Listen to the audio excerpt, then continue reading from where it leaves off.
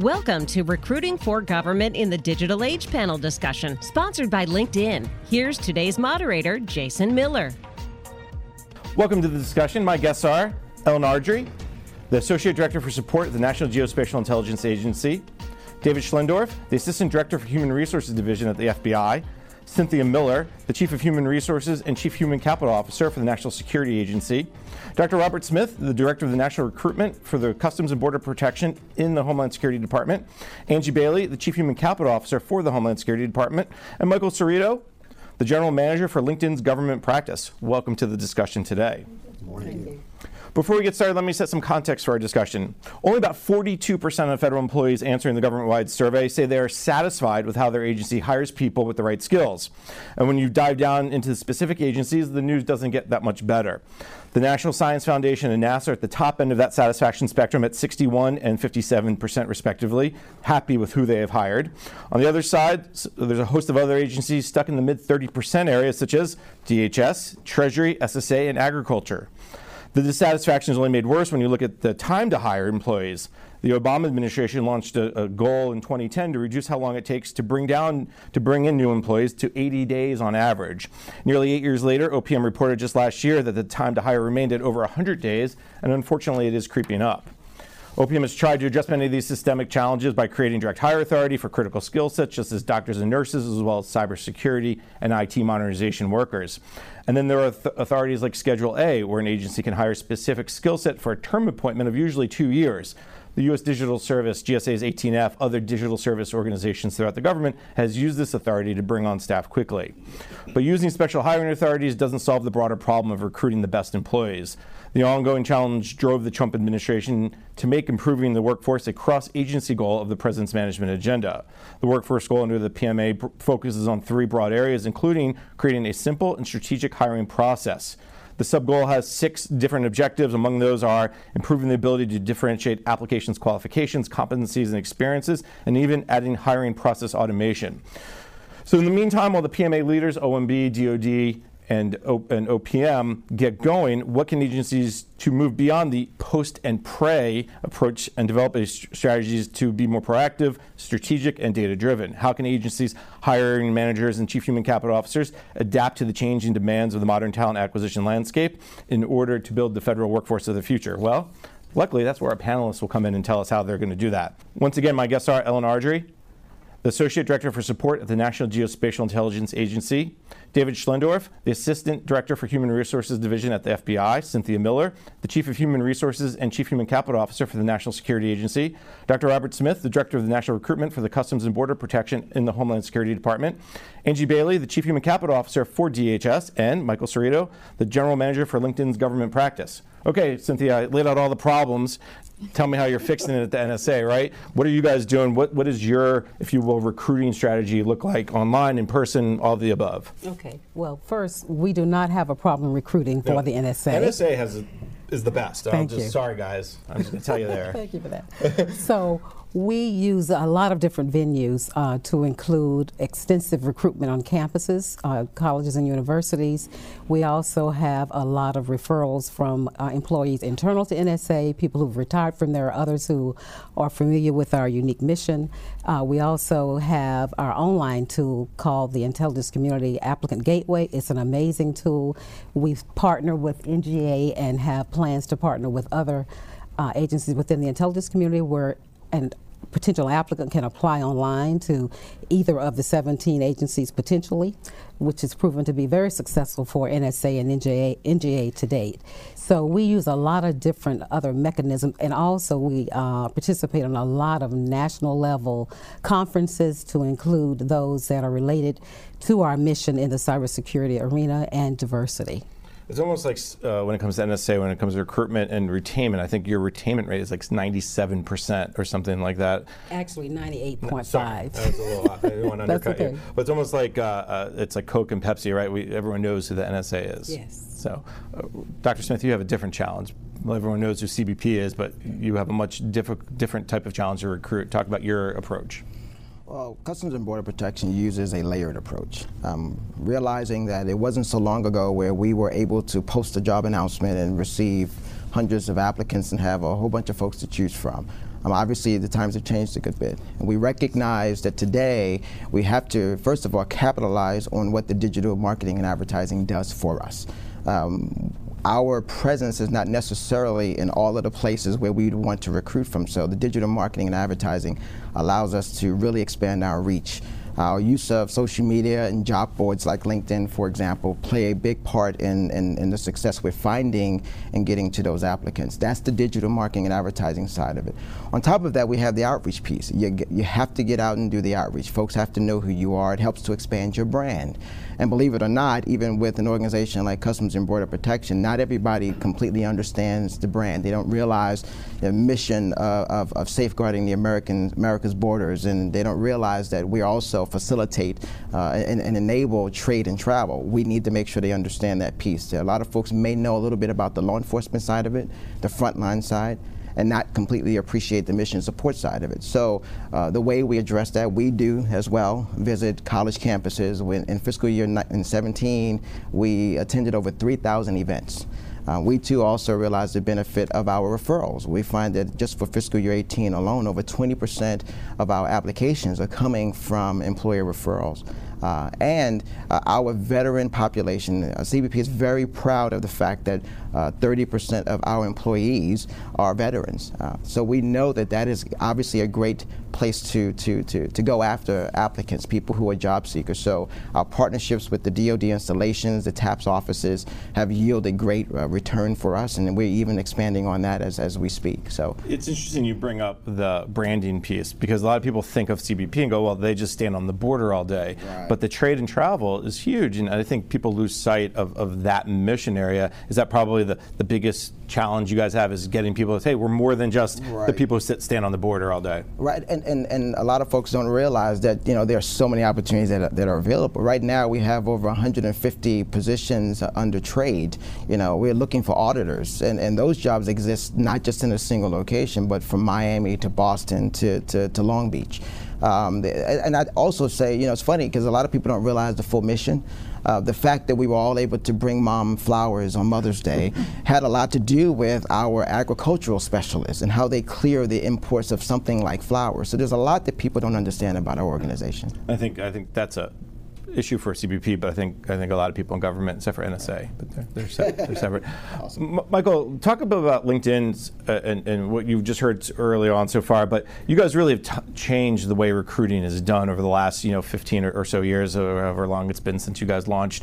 I think that the idea of going to LinkedIn to find people, I don't know, I think it feels like everybody does that, at least to start. Certainly a fair assessment if you look at corporate America. I think 100% of Fortune 100 companies are on LinkedIn as a sourcing tool. The folks at this table are kind of the leading edge of a lot of the changes in government, so that's great to see. When we look at the world of recruitment, we've seen the last 15 years, as somebody mentioned, has really been defined by passive candidate sourcing, right? And that's been getting in front of people that aren't already thinking about you as a place to work, getting into their consideration set. We look at the world today and we kind of say there's a couple things going on that create a different reality. We live in an era of unprecedented levels of open information. And if you think about like what that means in the talent acquisition world, the recruitment world, if I'm a candidate, I've basically got access to any company and any job, and frankly any person that works at those companies anywhere in the world almost instantaneously. Likewise, if I'm a recruiter or any of your recruiters, they have instant access to any talent all over the world. The reality is most corporate recruiters, they all have access to the same profiles, same tools like LinkedIn or whatever it might be. So we think passive candidate sourcing is still table stakes, but we think we're in this era where the technology and the information that's out there is changing the game. And now it's not just enough to kind of know where these folks are, right? Know what schools or what companies they work for, but it's about getting in front of them at the right time with the right message in a way that's going to increase your chances of getting them to respond. Because I think underlying all of this is just truly intense levels of competition for talent right now. And I think that's a great segue to Angie, who is facing those intense challenges because of the competition for cyber as one example, but you guys obviously, as Robert said, CBP and others. Talk a little bit about DHS's broader perspective of talent acquisition.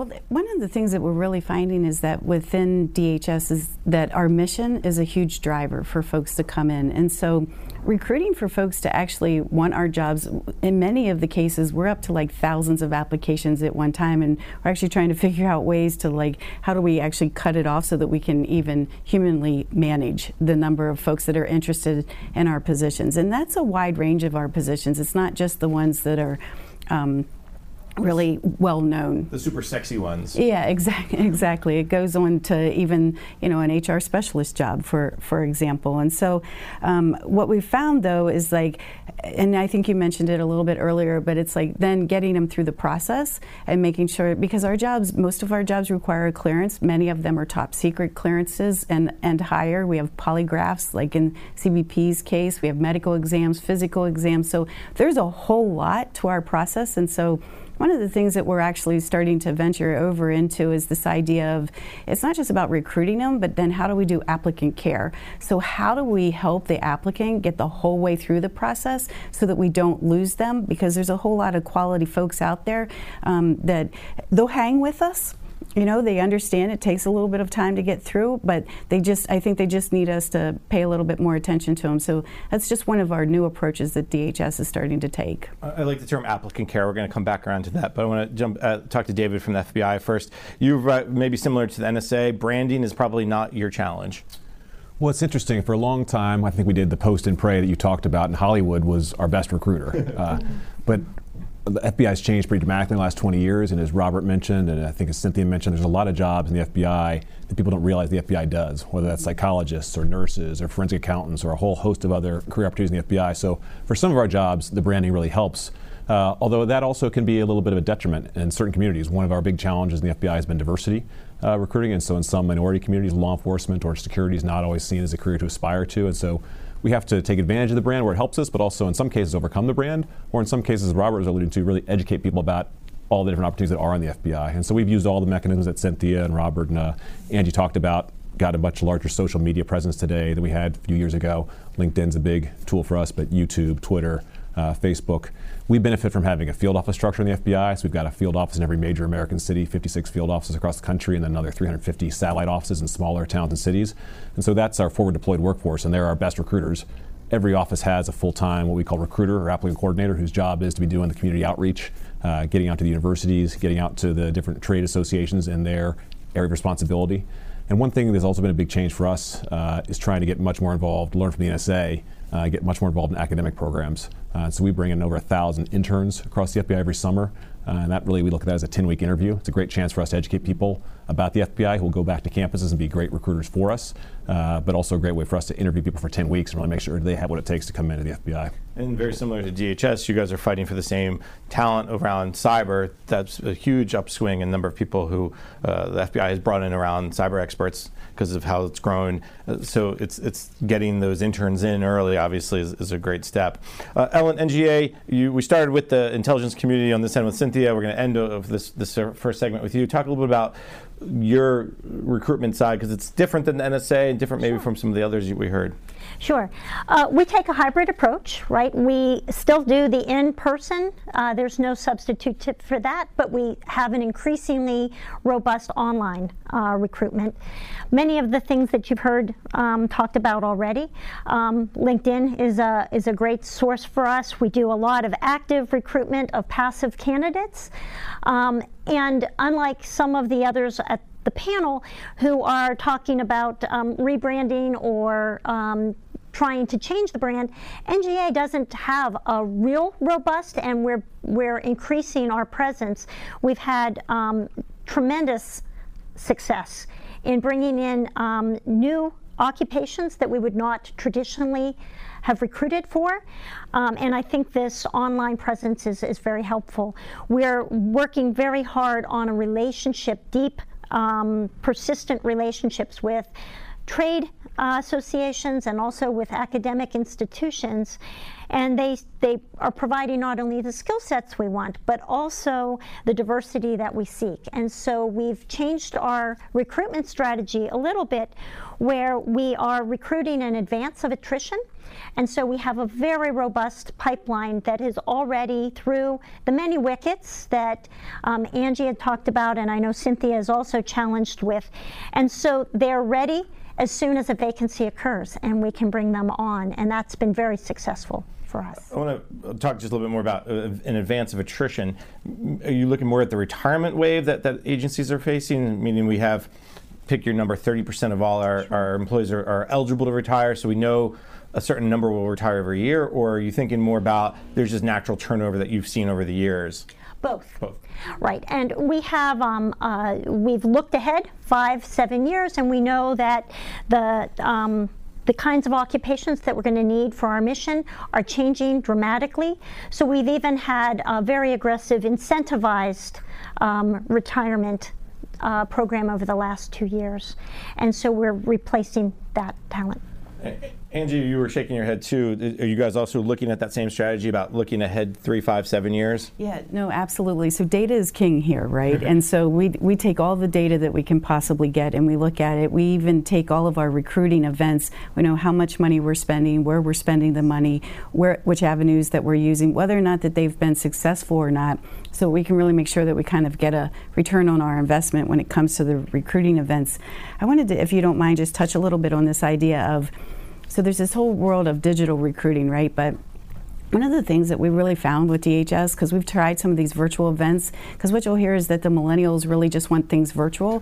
But what we've found with DHS is we're like a house of brands, a house of multiple brands. So we created these joint hiring events where we brought, for the first time ever, it was 2 years ago, we brought all of our components together and we said, bring in every cool toy that you have. Bring in your dogs from CBP, right? Bring in your firing ranges. Bring in your FEMA response vehicles. Bring in TSA's, what they do to get folks through the airports. Secret Service, bring in the beast, right? The president's limo. We brought in everything. We had people lined up around the corner to get in to really just see and experience and feel what DHS is really all about. And so sometimes you can't recreate that in a digital experience. So I think while digital recruiting is effective, what we've found is that this whole in-person touch, feel, smell, everything else about it is what really draws them in. I think that's a great example. We're going to take a quick break, and when we come back, I saw a bunch of you with data. We're going to probably pull on that string a little bit. You're listening to the panel discussion, Recruiting for Government in the Digital Age, sponsored by LinkedIn on federalnewsradio.com and 1500 AM.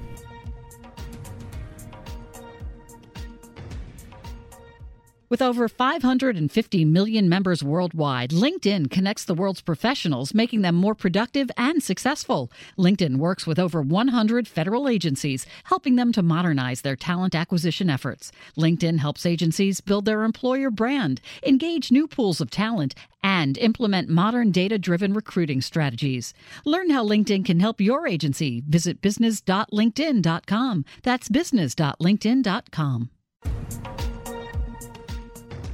Welcome back. You're listening to the panel discussion, Recruiting for Government in the Digital Age, sponsored by LinkedIn on federalnewsradio.com and 1500 AM. I'm your host, Jason Miller.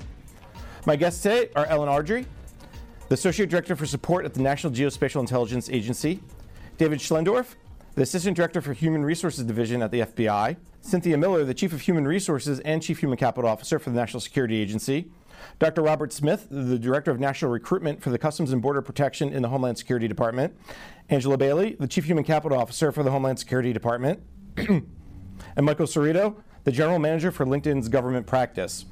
At the end of the first segment, Angela brought up this idea of digital recruitment's awesome, but there's something about in person. I thought, Angela, your example of bringing in the cool toys, the dogs, the limos, the emergency response vehicles gives people a better sense. So, Michael, jump in here a little bit, since you guys are all about the digital side. There's a human aspect too. Yeah, absolutely. And I think bringing your assets on site and letting people touch and feel is a great way to create engagement and a true feel for what the organizations do. We often refer to recruiting as a marketing process, and candidates as going through something that looks like a marketing funnel. And so I think oftentimes what's I wouldn't want to say these things are mutually exclusive, but sometimes what is missing are proactive and strategic efforts to see the top of that funnel such that different talent pools are arriving at those events, right? So a lot of times what we see is these events are sort of driven by the same or tended by the same ecosystem of candidates that tend to have an interest in public service, which is good. But I would say that shouldn't be mutually exclusive from doing things to seed the top of the funnel with candidates with the skills that you're interested in that just might not already be thinking about DHS or CBP or whatever it might be. So what you're basically getting to is this idea that if I'm interested in DHS, I may attend that.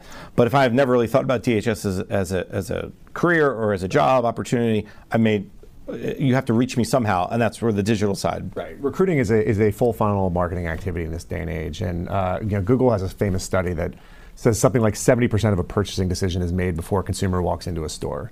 And the way people make career decisions is exactly the same way. So the point I was trying to make is that you have to do things such that the people that are walking through your career fair door aren't just that 60% that were already thinking about you. In radio, we call them the P1s. We want to get the P1 listeners, but we also want the P2s and 3s. So Ellen, talk about the in-person events and how you guys are getting those P2s and 3s. Oh, fantastic. So we actually use our building and our facility as part of our recruitment. We bring candidates in and we put them through a whole day of as many contacts with employees as we possibly can. We use our employees as our ambassadors and recruitment. And I think often, an individual has to see themselves in that environment and see that this is a comfortable culture for them. And so we've had a lot of luck in a day-long immersion experience for our candidates, and an opportunity to expose them to the wide range of missions that they probably didn't realize the National Geospatial-Intelligence Agency offered. Let me bring in David or Cynthia. You're the one. How do you guys balance that? Because the average person can't just come into the FBI or just can't come into the NSA and hang out for the day. And then maybe Robert, you can jump in on this because you can't just go to the border and hang out at the border all day either. So I don't know if David or Cynthia, you guys, either one? So yeah, just Cynthia? like Ellen, we have events that we schedule. And we actually recruit at the schools to bring college kids in. We even have a high school work study program. We have events where we introduce our missions, those that we can, because these people aren't cleared, right? So, but things that we can do, and we have people come in, we have guest speakers who talk with the respective groups, and we also have guest speakers, a lot who are external, and that's the way that they're introduced, and we see those people as centers of influence who can take that back to their respective company, their respective college, university, whichever venue from which they have come. So we do a lot of the same sort of recruitment initiatives that Ellen described. And what we do with, we have an NSA Cyber Day as well, and we have people that we bring in for mentorship who we have I don't want to say targeted, but we have actually recruited for those purposes. And we say to them, we take pride in saying, remember when you leave, you've seen something that most of America will never see. That's a great point. David? Yeah, I think Ellen's point is key. I mean, showing them the real FBI, bring them into the FBI so they can feel what it likes to work in the FBI. So we use our field office locations I talked about. So every agent candidate, every intelligence analyst candidate will come in, have what we call a meet and greet, where they'll be sitting with real FBI agents, real FBI intelligence analysts to really get a sense for what's the job really like. Because you think you understand what the job's like, but of course, many people don't actually understand. An FBI agent job is not the same as a police officer. It's very different, in fact. FBI intelligence analyst job is not exactly what Hollywood portrays it to be. And even if you're coming in to be a nurse or an accountant, come in, see what it's like about the FBI. Only 60 or over 60% of our workforce are non-agents. So people think the FBI is agents, but that's the pointy end of the spear. It's who the rest of us are here to support, but it only represents about 37% of our workforce. So that other 60+% is key to have them understand there are different careers and they can come see themselves in the FBI. So whether you're a school teacher again or a scientist, there's something the FBI has to offer for you, but we have to convince those people and they have to kind of see themselves in a different way maybe. And if nothing else, both the NSA and the FBI have really interesting museums/showrooms that I've had and little looks at. That's in itself, in and of itself, is worthwhile. Yeah, we just recently opened our FBI experience actually at headquarters. 9/11, unfortunately, had to close down the FBI tour, and only in the last year or so do we really reopen in a big way. So, like the White House, people can go through their congressperson to get a ticket and come in and really learn about the FBI. All right. Robert, talk about the opposite challenge that you guys have is, again, you can get people to understand all the things you guys do, but so much happens in the field. getting them to experience the CBP, jobs and opportunities? How do you guys deal with that, the in-person side? Well, on the recruiting front, as Angela Bailey mentioned, there are DHS large events where you bring in all of the components of the department to participate in these active events.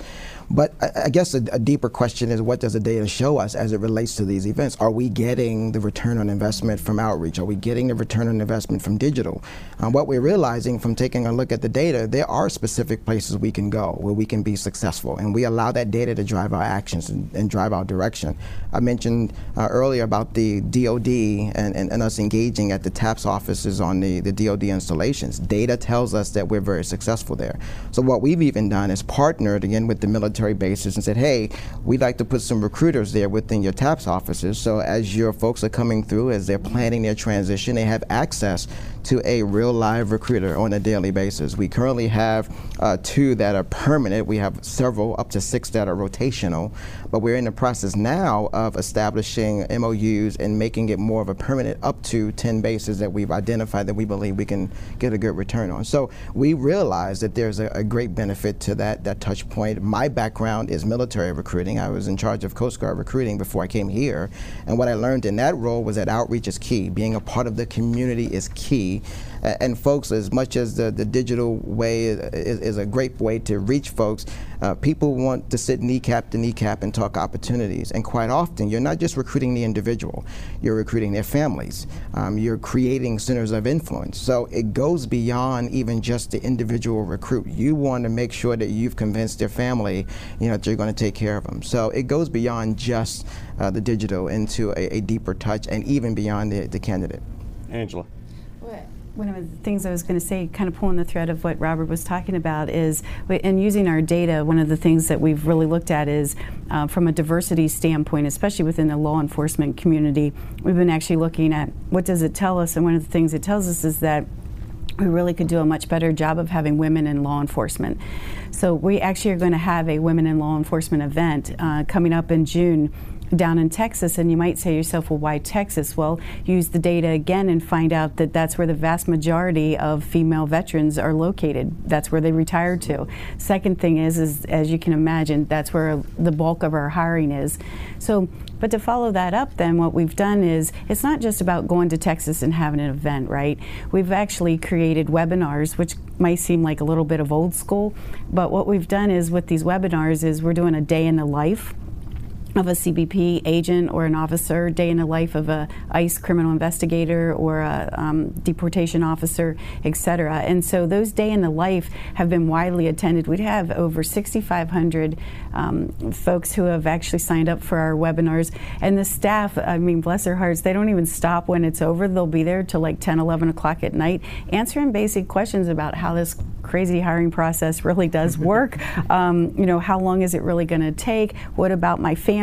Just every question that you can imagine. And so it's about generating an interest but educating at the same time, and then making sure that we create an experience for them when they get there that's worth their time and their patience to be able to come on board with us. Michael, jump in. David, do you mind if I talk about some of the work we've done? Oh, that'd be great, please. So since you brought up a great topic, which is changing the gender mix in law enforcement, and letting data sort of be your guide on that, we did a really interesting exercise with the FBI on their job postings, and I think everyone here will probably agree the whole job announcement thing is a prickly thing to navigate. But the FBI said we would like to get more female applicants to our law enforcement roles or special agent roles. And we did some A/B testing and tweaked some things. We basically made 2 primary changes to their job postings. On the title, we appended it with the skill set that they might want. So it would say special agent / education or special agent / finance. And then we worked with them to change the description, and it went from a description of the job to a description of the skills that you needed to be successful in that job. And those 2 shifts, I don't have the study in front of me, and I could share it with you if you're interested, but those 2 shifts increased engagement and application rates by females by about 4x. And I think it was a dramatic change. And so I think oftentimes we take for granted that, well, job posting is what it is, or job announcement is what it is, and there are restrictions there. But really interesting exercised there. And a lot of what we see this in other areas too. For example, if you have a job posting that says ninja is like something that people like to put in the private sector, that's a cool thing, you're a development ninja. Words like that tend to reduce the amount of women applicants. So things that you can do to tailor things like job posting to drive more women applicants. Ellen, jump in. Yeah, so at NGA, we have made similar changes, and we've seen that has dramatically changed the demographics of those that are applying and are interested in NGA. We have a really robust student internship program, and much like FBI, it's a job interview for 10 weeks. They're trying you out, we're trying them out. But what we found through the data, interestingly, is that the schools that we had traditionally partnered with and that we knew about us and were attracted didn't have the demographics that we needed. A diverse candidate pool is a mission imperative for us. And so through the data, we found that if we had relationships with different schools, we would have a dramatically different candidate pool. And we've seen last year our interns were almost 50% diversity, minority, and well over 50% female, which was a very different mix than we had seen in the past. And I think it's an understanding that the NGA mission, unlike many in the Department of Defense intelligence community, has a first responder and an emergency response, and that plays well with a certain demographic, and we've had a lot of success there. I think that's great. I think the data piece, as you guys are kind of describing how data impacts your ideas, that's to me maybe the biggest difference today than 3, 5, 7, 10 years ago. David, you're shaking your head. Just maybe jump in a little bit more about the work you guys did with LinkedIn.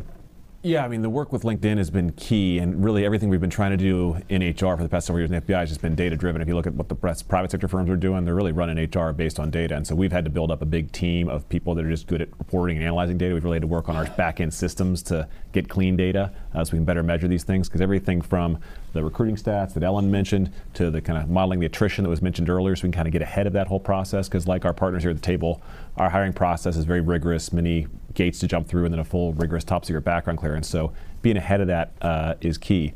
Things like the female recruiting for us also, just using the data, and we think being transparent with the data is key for us across our workforce, and a lot better reporting so that our managers are kind of held accountable to targets across the nation. In the FBI, I'm sure it's similar. There's a lot of competition. It's a very type A workforce, so you put the targets up there. No one wants to be read and have the director see you're the 56th worst office on female recruiting. So there's different ways to keep people motivated around this, and data is key to all that. And Cynthia, talk maybe also NSA's perspective, very similar to maybe what Ellen says, talked about the NGA. You guys also are looking for a diverse candidate pool, but you maybe tend to get men, you tend to get a specific type of candidate. How are you guys ensuring that the aperture widens? Okay, so data is a huge force multiplier in all aspects of recruiting for us as well. And so we are primarily focusing on people with a STEM background. So that's one of our challenges, is ensuring that we recruit those critical skills, the same ones that everybody else is looking for. And of course, for us, the competition is financial from the competitor, I say, from the standpoint of we can't offer the same salaries, so we have other uniqueness that we can offer that money cannot buy, i.e. things that are inherent to the mission of what we do. So we focus sort of on that as being a dominant buying motive for a select type of people.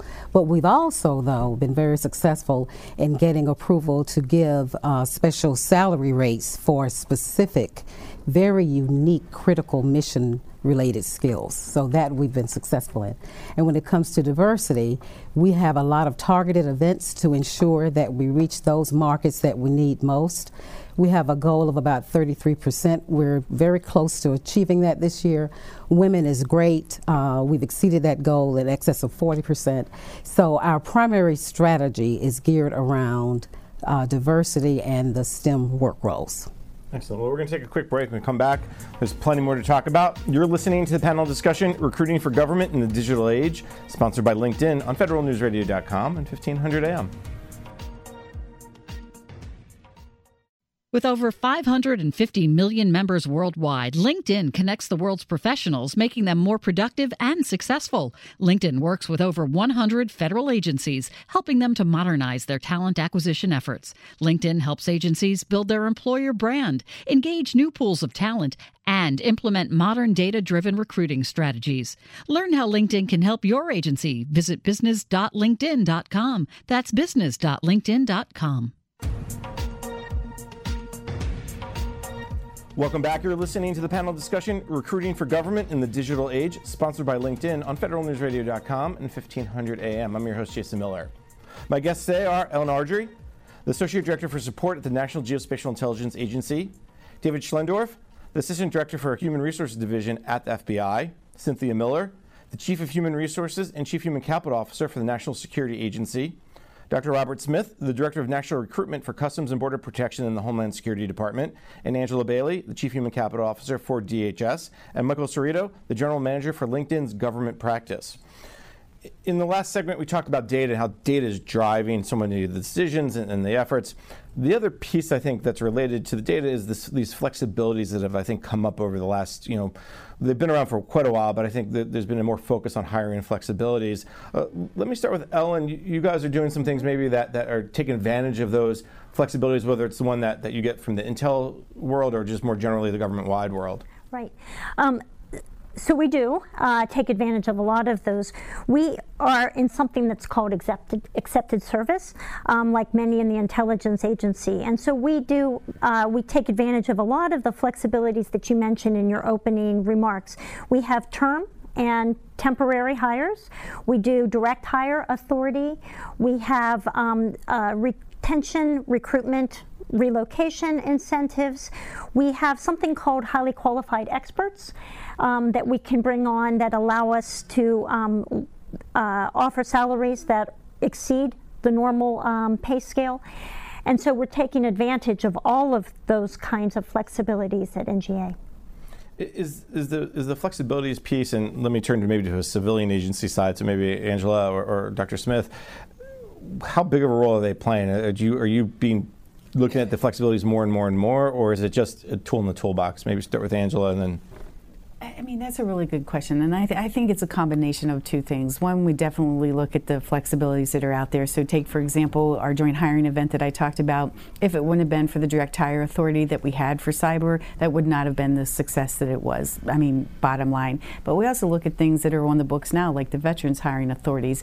In some ways, you can look at those as almost being kind of like a direct hire authority of veterans, if you know how to use all those different hiring authorities. But then we combine that with doing things like just getting creative and saying to ourselves, there's millions of resumes sitting on USA Jobs today. Why don't you go in and mine those resumes and pull out the folks that actually, have the requisite skills that you're looking for, and then reach out to them and see if they're interested, see if there's any veterans that are on there that you could apply a veterans hiring authority to, and then actually interview them and bring them right on board. So I think we're getting smarter. Right, we're not just falling back on the same old traditional hiring authorities that we've always used, and we're figuring out that there's over 102 different hiring authorities on the books. So pick one, right, and find one that works for you, and then make that happen. That's a great point. Soon we're going to have only special hiring authorities, and no one ever will be hired under just the regular program. Dr. Smith? Just to foot stomp what Angela said, we absolutely use them. They are tools for us to access and need. The VRA plays a big role in what we're doing. And what we're finding is that because our target is so heavily on the veteran side, the VRA is one of the tools that we use quite frequently. I think a deeper conversation is also, so now that we identify that we have these authorities, what are we doing to draw those individuals in? What are the types of incentives? What are some of the things you're trying to address to make sure that you're drawing people to your organization and agency, not just the fact that you have the authority, but what do you use to pull them in as well, like incentive programs? And Cynthia. Yeah, so to foot stomp all of what Ellen said, especially because we have the same authorities, two that are very, very successful are the temp hires from the standpoint they're referred to as SAR, which is Standby Active Reserve, and SIR, Selected Employee Reserve. And with the SARs, an individual can get 800 hours a year to come back and help augment a staff and or continue in a job they held previously at NSA and or something they had not done, but certainly have the skills and the background to be very effective to help us in those specific mission areas. And with the SERVs, the Selected Employee Reserve, they can come back for 5 years, work full-time. They aren't limited by the hours per year. And they too are more specialized in areas where they may have worked. So those have proven to be extremely productive with transitioning as well as augmentation.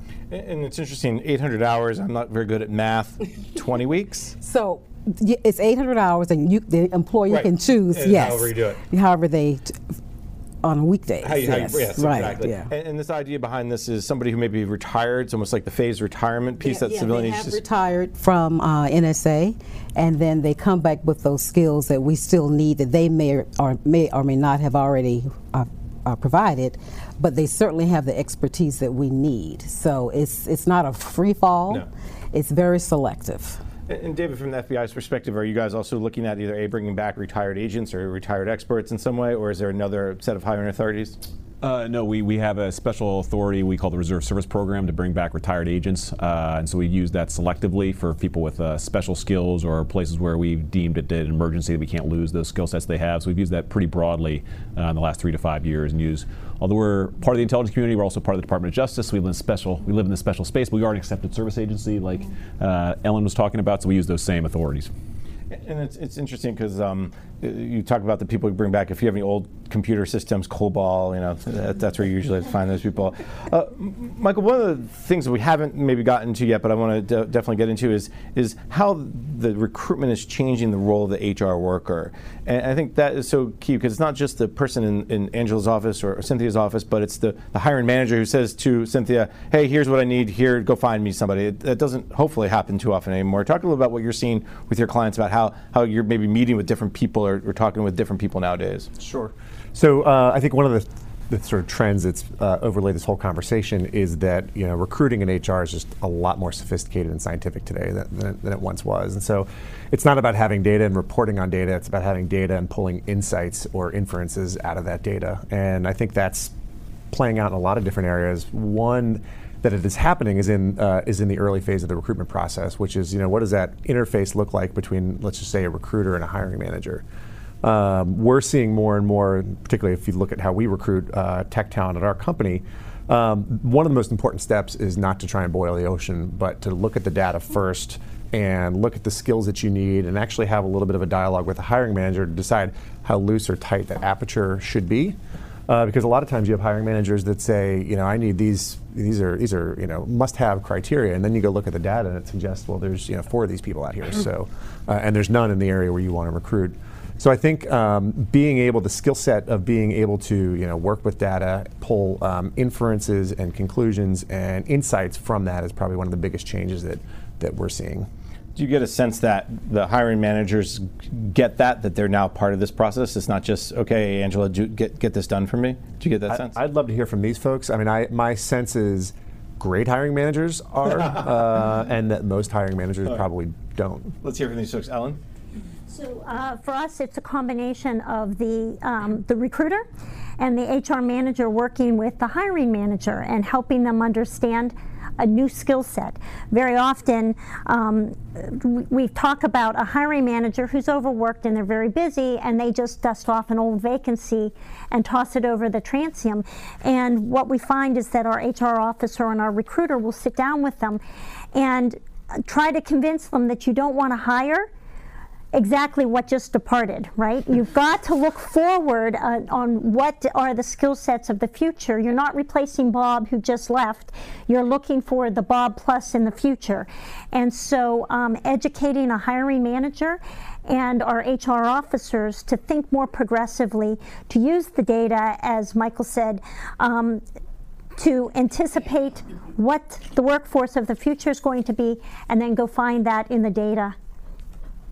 I think that's an interesting point. It's not you don't just want to hire Bob or Mary, but what they can be in what's really the needs are. Because there's been a big push from this administration to really move people away from what they call low-value work into high-value work, which means if Bob has been there for 35 or 40 years and maybe he was doing a little too much low-value work. I mean, Angela, talk a little bit about your experience with your hiring managers. How are you pulling them in with you, or how are they coming to you? Well, I think one of the things is that in some ways success breeds success, right? So the more that we include the hiring managers in the process, and the more that they see successful results, meaning that they get what they believe are quality folks into their work units, then the more apt they are to not only do it again, but to actually talk about it. And so, in addition to working with them on the front end, the other thing that we've found to be incredibly successful is to have the hiring managers be in on the end whenever the resumes are all coming in. In the past, it used to be that HR would hold that very dear and near to their heart, and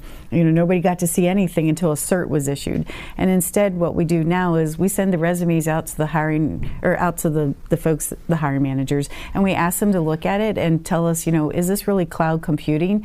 Or do they just know how to draw clouds? Like, we need to know the difference here, right? And then the thing that the HR office still has a responsibility for is, are they minimally qualified, clearing the veteran's preference, things like that. But the actual technical skills, the hiring managers are now intimately involved in that, and we're finding that it's just driving better quality hires.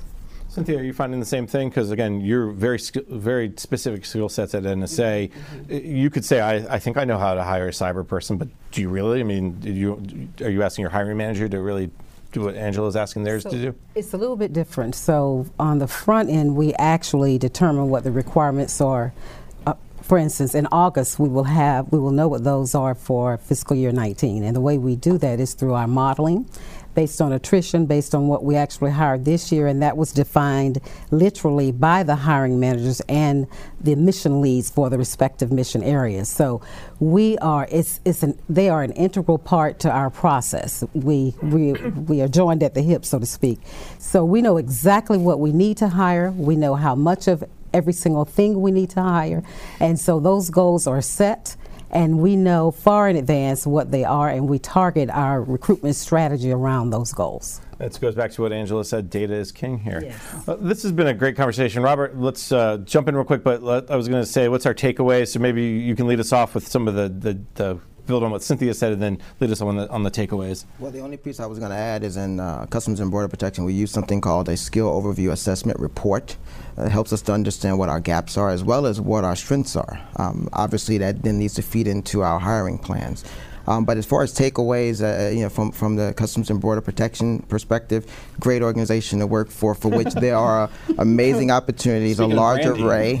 That's my job. There are a large array of both jobs and careers, and it's important that folks understand that there are great things that you can do regardless of what your background and skill set are, and that we're out there. We're in the digital market. We're at the job fairs. We're on the bases. Come see us. Very good. Michael, talk a little bit about the future. Where are we heading with this idea of how recruitment's changing? Yeah, I think it all goes back to this idea of data and technology changing everything. And I think where we're headed is, the world is continuing to be separated between the haves and have-nots as competition gets more and more intense. And the haves are going to be the ones that can be nimble in a highly technological fast-paced environment and able to manipulate data for insights and frankly, a competitive edge in the competition for talent. Angela, if we have this conversation, which we will, because I'm a little bit of a paparazzi for you. I blame Nicole for the most part, but that's a different discussion. Where are you going to be if we have this conversation in a year or two from now? When it comes to recruitment? Where am I personally going to be? No, okay. Recruitment at DHS. Unless if you have an announcement that you could break some news on us. No. I think that actually where we're going to be is, I think that we're going to get even better at making use of the data. I think we're going to get better at how we take advantage of the digital environment. But I also think that we're going to figure out how to balance the high touch with the applicants that I think that they still so desire. Right, and so I hope that where we're not at is that we've just turned everything over to this whole thing called digital world, and that we forget that these are real humans behind this that actually just really need somebody to sometimes just pick up a phone and call them, right, and talk to them, or like literally hold their hand as they're trying to fill out all their equip and all their background investigation and things like that. And so that's where I hope we are, is that we've figured out the sweet spot between the digital world and the high touch world that people still need. David? Well, I think just building on what Angela was saying, I think the other transformation that's already started but has to continue is just the importance of HR in federal organizations. I think you look at the private sector again, you'll see that, the increasingly important role of the CRO. And we are trying to not only get better data, but better people in human resources that can then partner with our customers, and so they can sit down with the head of counterterrorism or the head of the New York office and really understand their needs and not just be recruiting for what they needed in the past. And so it takes a different kind of person in HR who's comfortable not only with the data, but that can operate at a very high executive level to meet with those partners on a regular basis and really understand their business so that we in HR can be ahead of their needs in a sense. So I think that transformation has already started, but I think there's a long way to go in the FBI, and I'm guessing across government HR in general. All right, Ellen. So I'm going to pick up kind of on a theme we've talked a lot about online, a lot about data, but as Angela said, recruiting is inherently a person-to-person kind of connection, an emotional connection, and so we can't ever lose that. And I think also the theme that a candidate you have to remain connected with the applicant through the process until they're on board, and actually even in their first year, to really instantiate that feeling of inclusion with your organization. And so we know that the security process takes a very long time.